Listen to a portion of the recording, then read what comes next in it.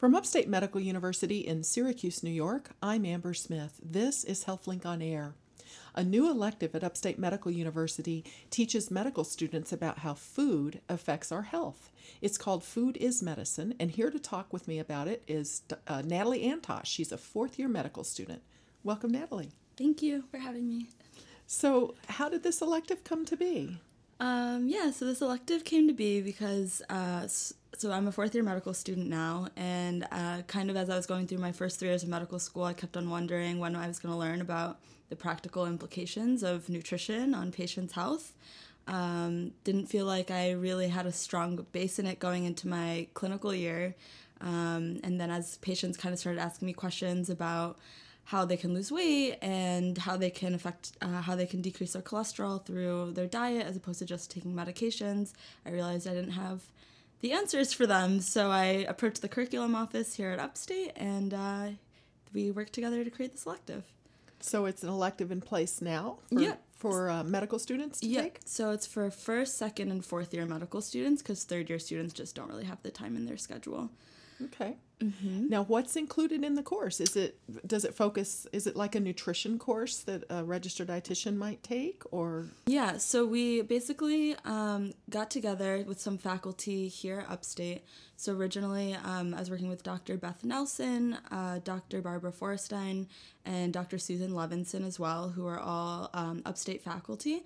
And then we also collaborated with Dr. Kay Bruning over at Syracuse University's nutrition department, and she focuses on medical nutrition. And so basically we created a series of online lectures looking at the implications of nutrition on things like diabetes, obesity, cancer, pediatrics and pregnancy, food insecurity, and had faculty members record these lectures.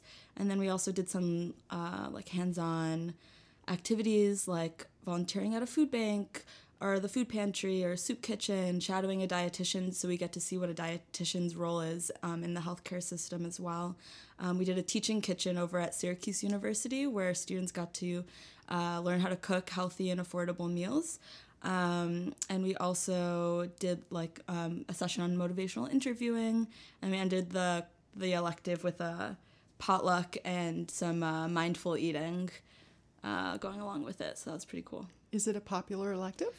So we had enough spots. We had to get funding for the teaching kitchen, and so we were able to fund enough for 20 students. And so the course started this September, and ended just a couple weeks ago. And within 24 hours, all 20 spots filled up. So pretty popular. Well, besides it being something that students are interested in, why does a course like this belong in medical school?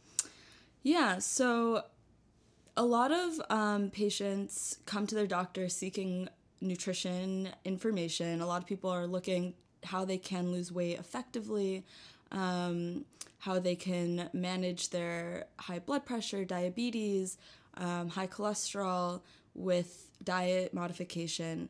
And I think it's really important for doctors to know this information so that they can give their patients some preliminary information before going to see a dietitian if they need to.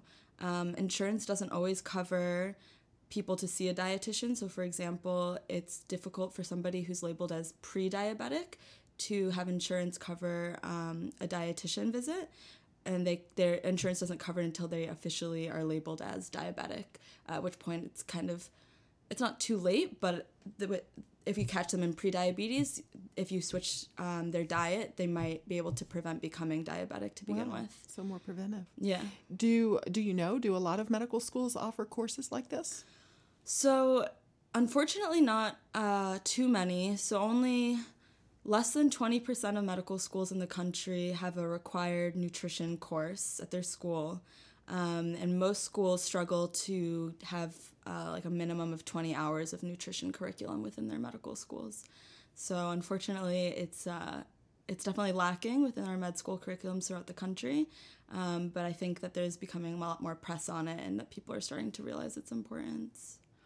Well, in terms of doctor-patient interaction, what are the types of diseases? I mean, I guess weight loss comes to mind as something where if a patient had wanted to lose weight, maybe they would turn to the doctor and ask about what types of things they should be eating. What other health issues would be affected by food?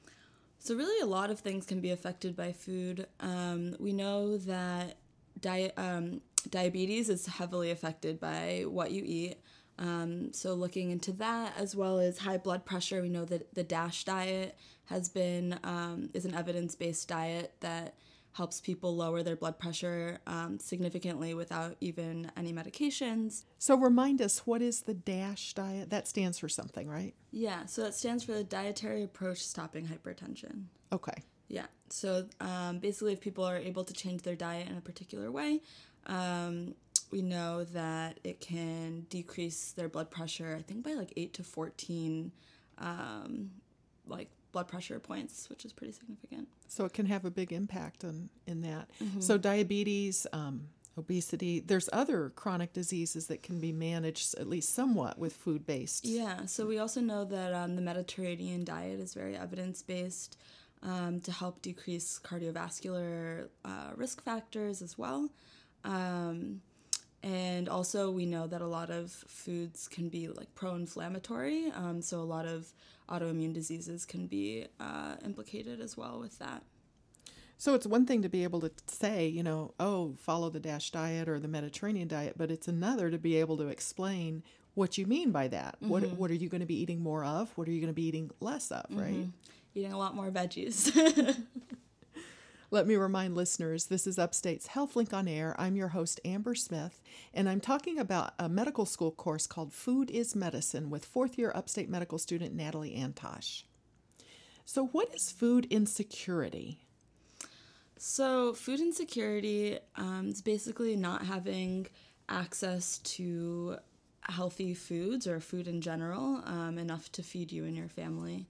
And so we see this time and time again with a lot of our patients here within the Syracuse community. We know that the inner city of Syracuse is a very big food desert, and a lot of people don't have access to healthy foods within the community. And in fact, a lot of medical students here at Upstate struggle with food insecurity as well. And so that's something we also touched on in the course, is talking about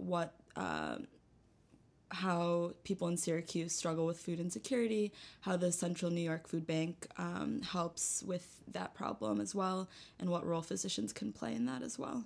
So it's more than just, you may have a patient who wants to eat right, but doesn't have the means to. Either they don't have the money, or they live in an area that doesn't have a grocery store that they can access. Right, or they have to travel really far and don't have a car and have to take multiple buses to get to the grocery store, or they work multiple jobs and have children and have to worry about childcare and can't take the time to go necessarily travel all that way. And so physicians need to know that. That's like a part of their social history, I guess, right? Yeah, absolutely. That's definitely something we learn about in regards to, when you prescribe somebody a medication, there's more than just whether they want to take it or not. Can they afford it? Can they get to a pharmacy in order to pick up the medication? But we don't always touch on the fact that food can be a very similar thing that somebody might not be able to access in itself.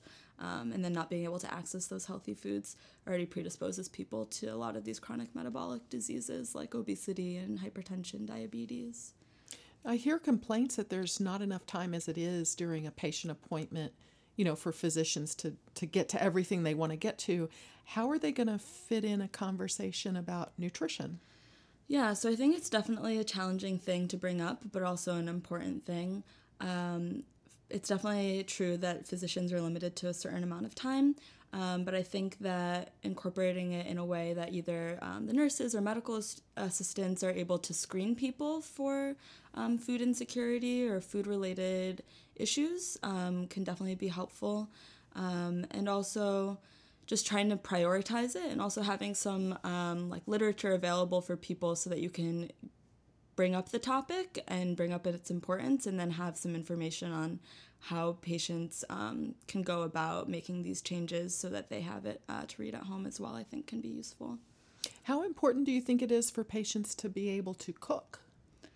Yeah, so we know that in regards to sodium intake, like 60% at least of sodium intake comes from processed foods and restaurant cooked foods. So a lot less of it is really coming from the salt you add from cooking at home.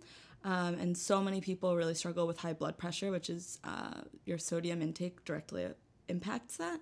So I think that it's really important for people to take the time to cook if they're able to, and really have control over what they're putting into their bodies, because it has a huge impact on their health in general. Of course, it's difficult to take the time to cook, but things like crock pots and slow cookers definitely can be helpful so that you don't have to take so much time out of your day or meal prepping at the beginning of the week.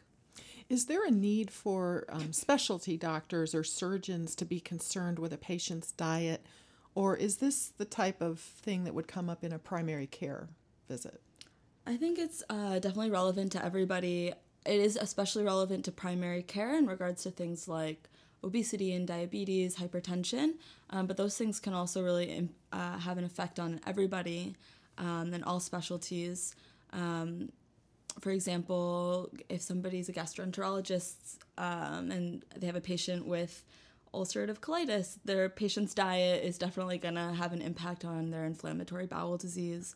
In regards to surgeons, we know that depending on somebody's diet, they can heal faster from a surgery or from things like that. So it is relevant. I think in the hospital, though, a lot of dietitians on the surgical units are helping patients eat appropriately for appropriate healing. So, well, after helping design this course and taking this course yourself, have you learned anything? Oh yeah, I've learned a lot. I created this course because I really wanted to learn a lot, and I talked to a lot of students. I actually sent out a needs assessment survey through the different Facebook groups of all the medical school classes, and 100 students responded, and overwhelmingly students were saying that they felt that their nutrition education was lacking, and they felt it was inadequate, and that they would be interested in taking a course like this to learn more about it. So yeah, I've definitely learned a ton from taking this course. In high school, health class might touch on nutrition a little bit, and then you go to college and you may not learn anything that has anything to do with nutrition in college, depending on what track you're on. Mm-hmm. So you're right. Probably a lot of people come into medical school with not a whole lot of background other than they've been eating their whole life. Yeah, but absolutely. Were you yourself confident in the kitchen before taking this class? Do you feel like you were making good choices with what you ate? Yeah, so I personally find cooking to be very relaxing, so it was something that I did throughout medical school to kind of help me relax after or take a break from studying and things like that. So for me, I just really love food, and I really like to cook. So personally, yes, but I know that that's not always a common thing among medical students, and that a lot of people don't have the same sentiment and don't find it relaxing and have difficulty finding the time to do it. So it's definitely a skill that I learned and that I learned to enjoy. Well, thank you so much for sharing this with us. Yeah. Thank you to Natalie Ann Taj. She's a fourth-year medical student at Upstate Medical University. I'm Amber Smith for Upstate's podcast and talk show, HealthLink on Air.